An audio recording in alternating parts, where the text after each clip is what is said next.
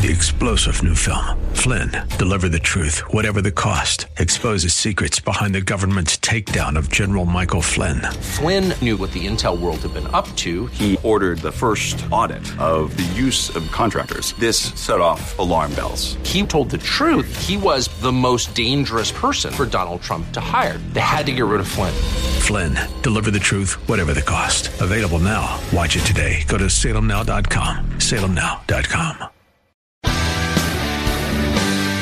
Are you looking for truth from God's Word that you can understand and apply to your life? You'll find it today on Make It Clear with Dr. Stan Ponz, Bible teacher and president of Florida Bible College in beautiful Orlando. Listen now as Stan makes it clear.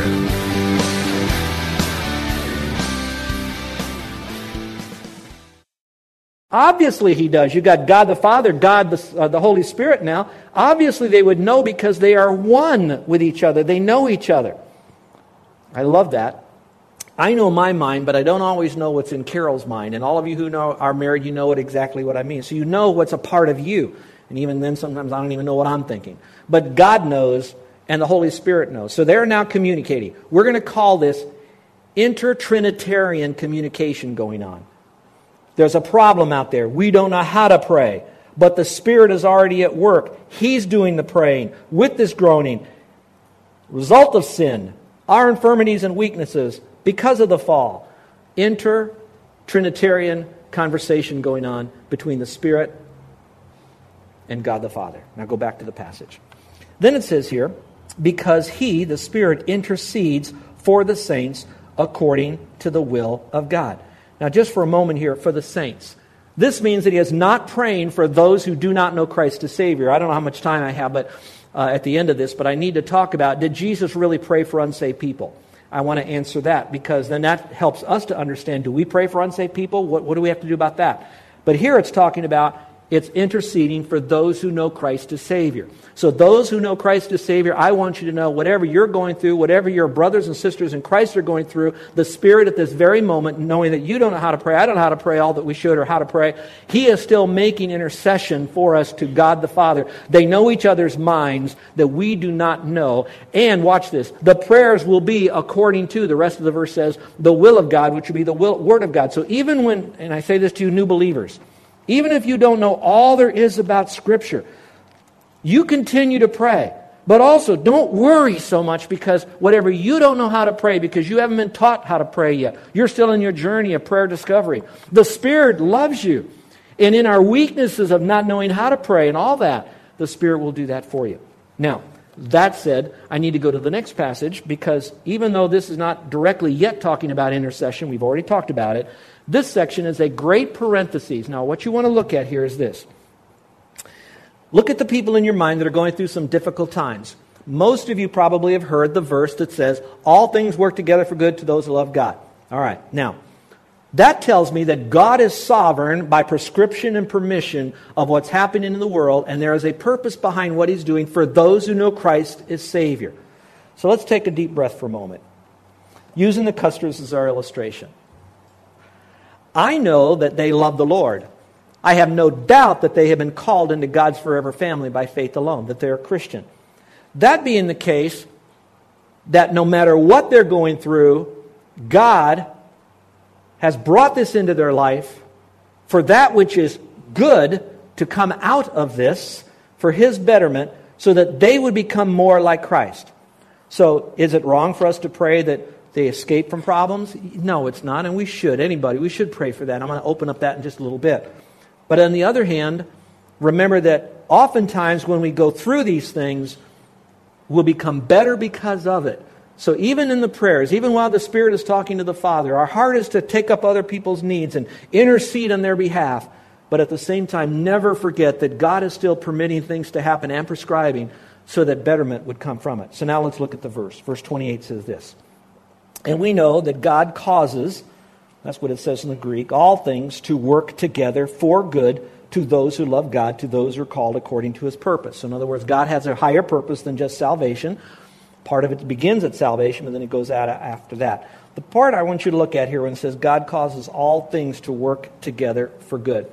When I did a study on that whole phrase, God brings all things together for good, I'd like to give you a list, and I'm not a big list guy, but maybe it'll help you put pegs on some of this stuff, because you hear all things work together for good. What would be some of the good things that he does? Now, let's pause for a moment.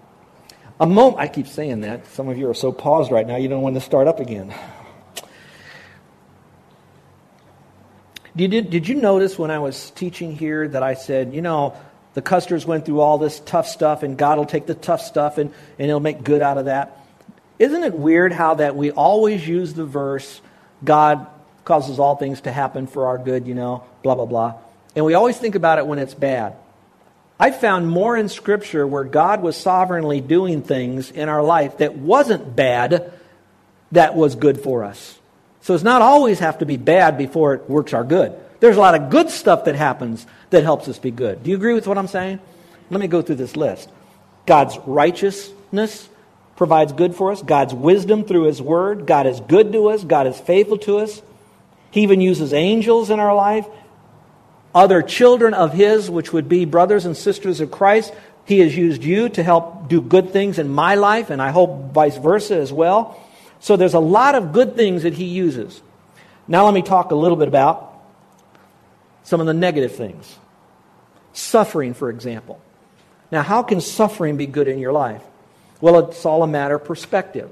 Sometimes the suffering that we go through causes us to maybe, for a moment, reflect upon our inner life to see if maybe the suffering is a result of evil choices that we have made, and now we're suffering the consequences of it, and now this is causing us to be drawn further back to the Lord. The suffering then and the list could go on. So suffering can be used of God in a way for us to become better. The next would be temptation. Now, how can God use temptation? Now, He doesn't tempt us with evil, but when that temptation comes, do what Jesus did.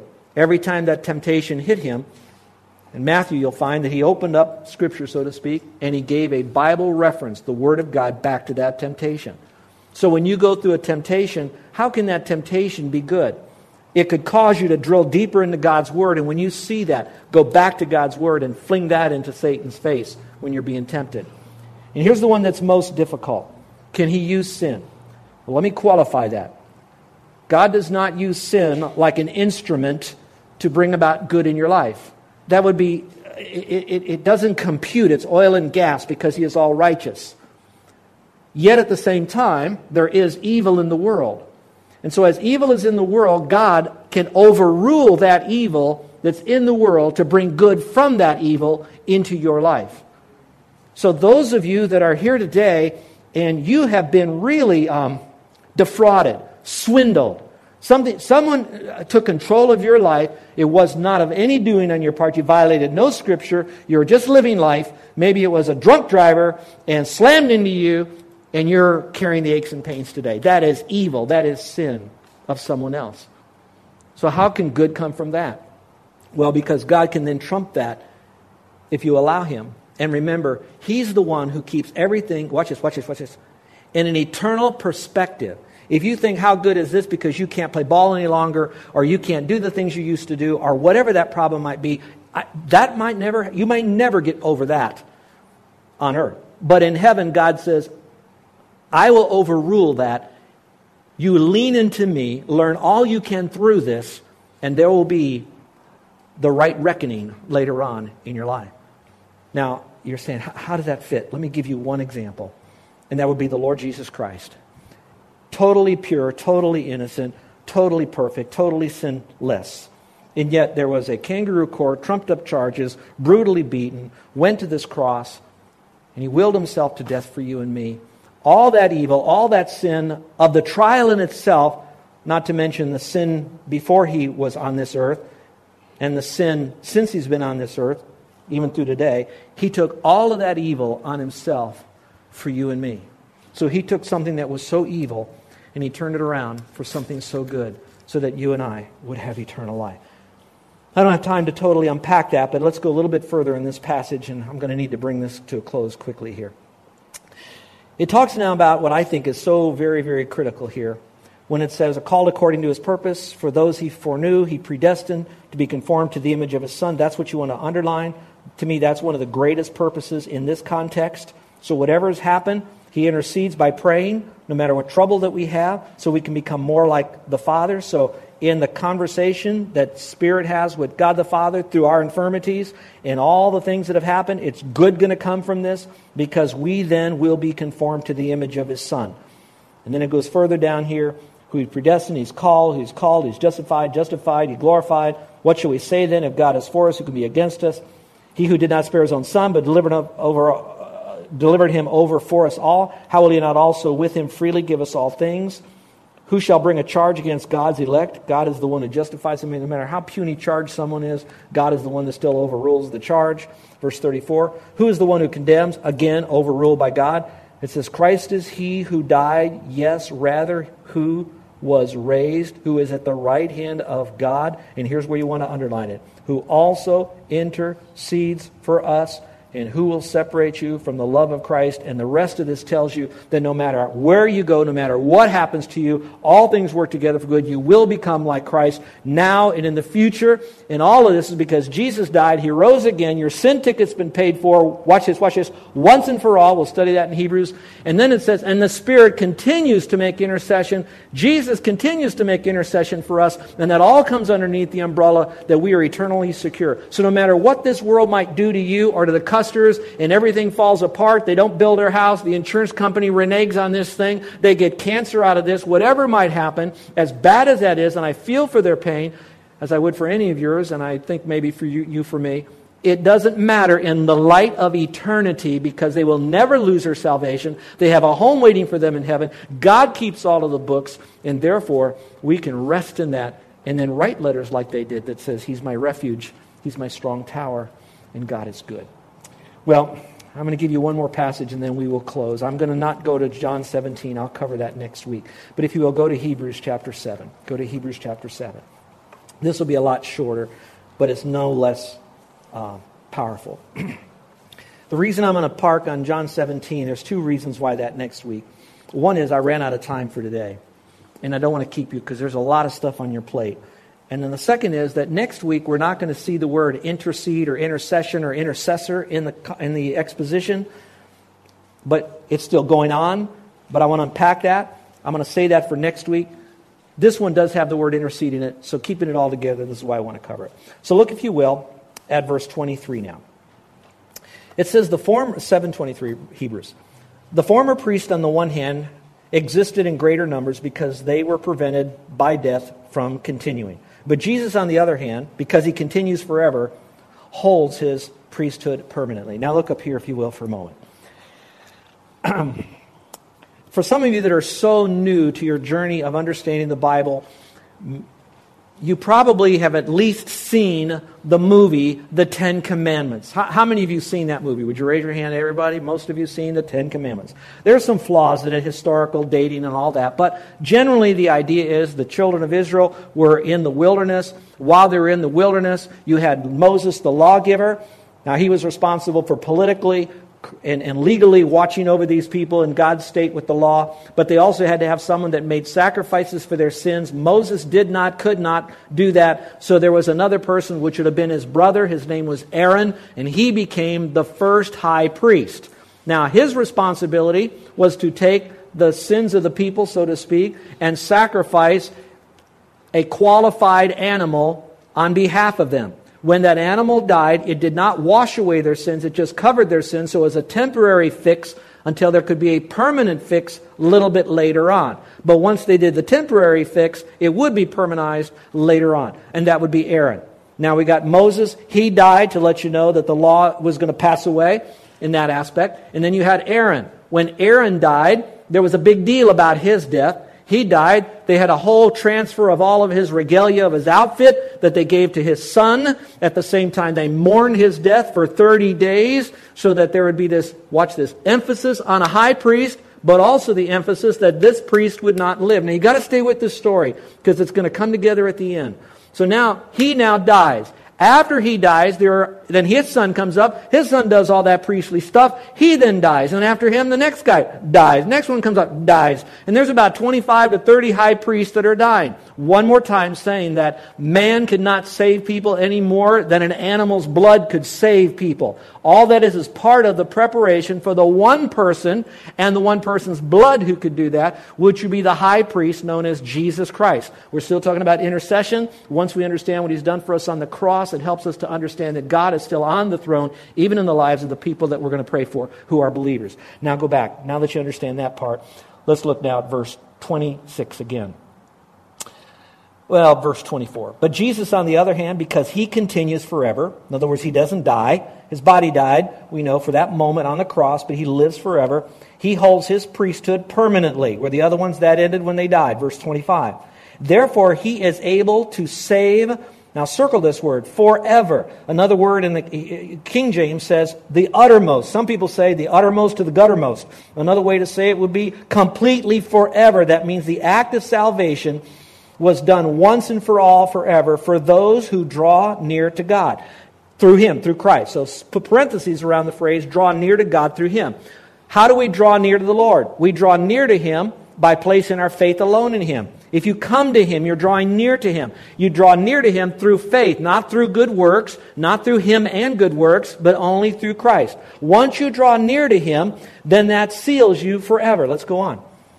It says here, since he always lives to make intercession for them. For who? Those who believe in him. Those who draw near to him through Christ. Underline that.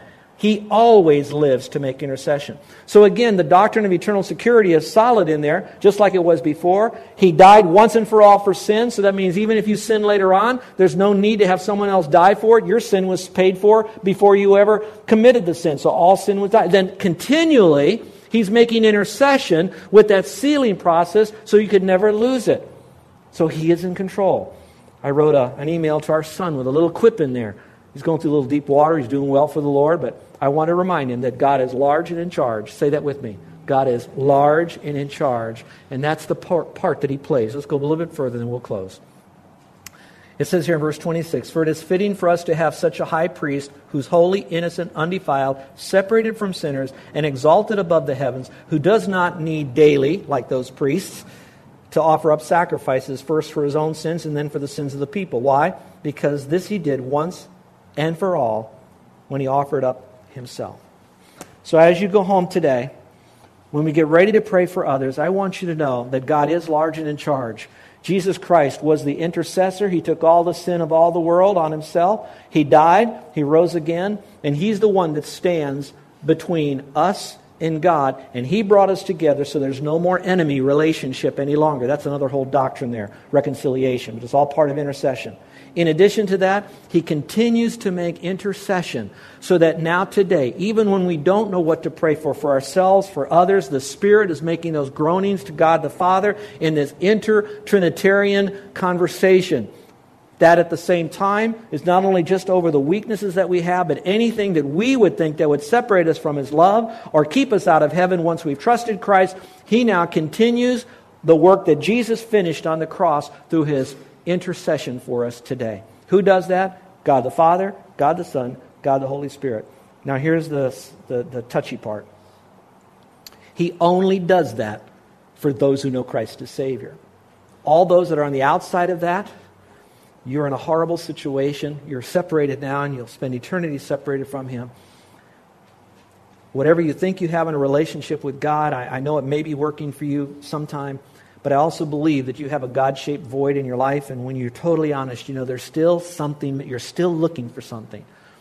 And that I want to be quick to tell you that God loves you in that state, even though you are right now. And so do we. And we want more than anything for you to know that this is what's available to you.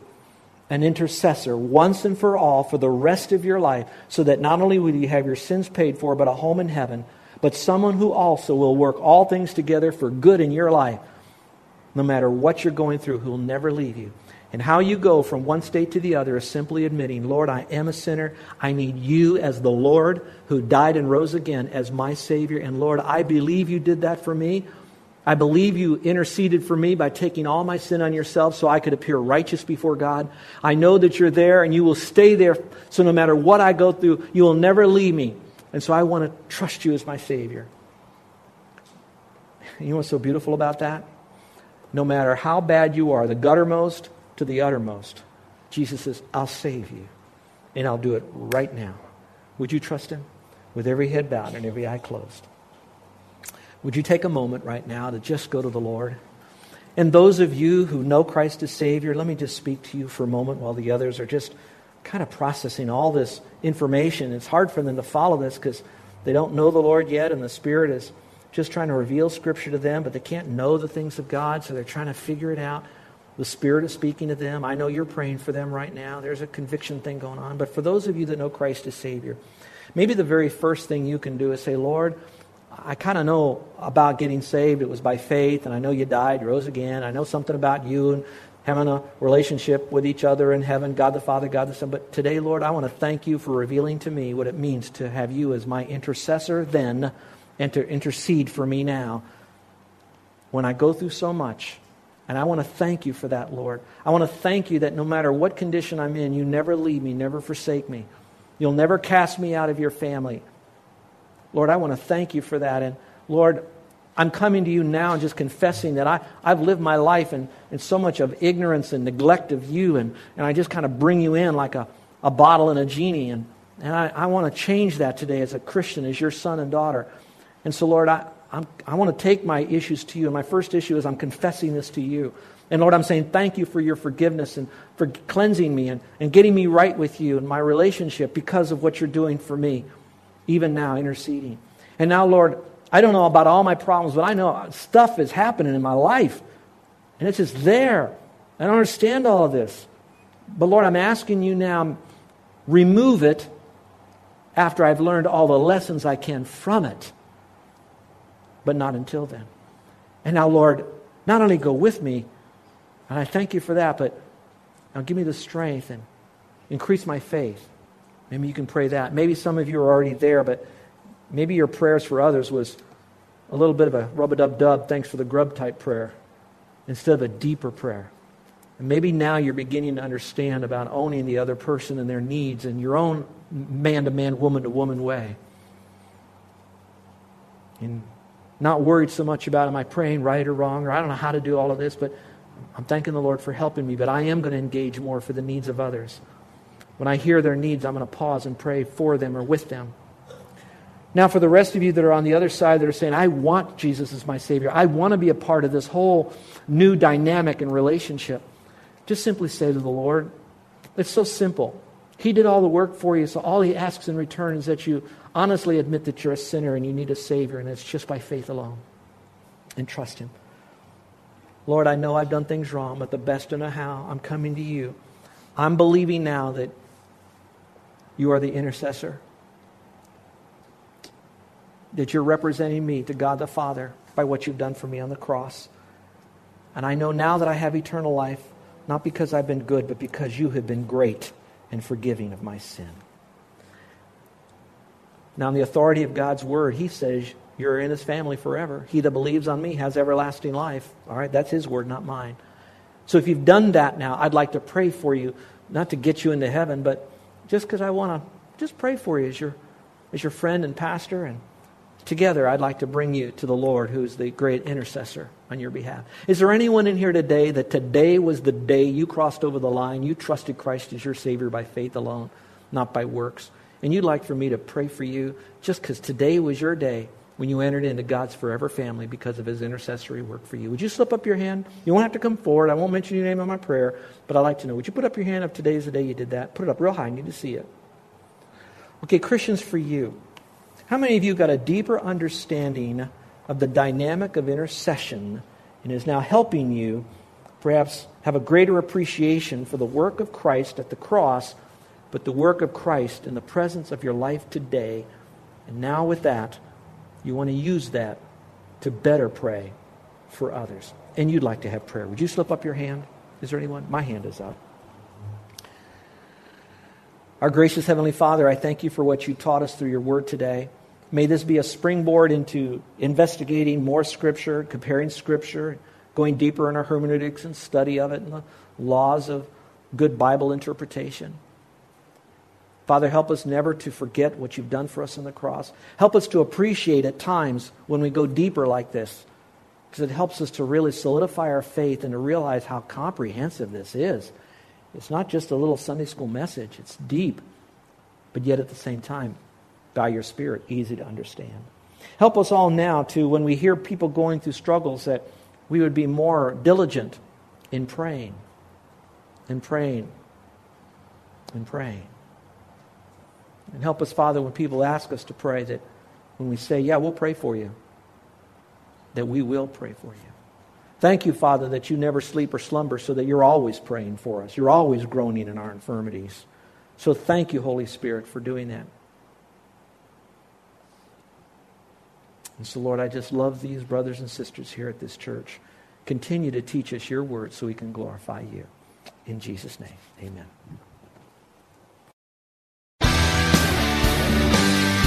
You're listening to Make It Clear with the teaching of Dr. Stan Ponz, founder of Make It Clear Ministries and president of Florida Bible College in beautiful Orlando, Florida. Make It Clear is dedicated to taking the Word of God with clarity into every person's world. It is the support of listeners like you who make the ministry of Make It Clear possible. You can provide your tax-deductible gift to Make It Clear online by going to makeitclear.org. Or you can mail your gift to Make It Clear, P.O. Box 607901, Orlando, Florida, 32860. Thank you for helping us make it clear. If you would like to have Dr. Ponz speak at your church or event, please send us an email at tellmemore@makeitclear.org. Thank you, and remember to make it clear.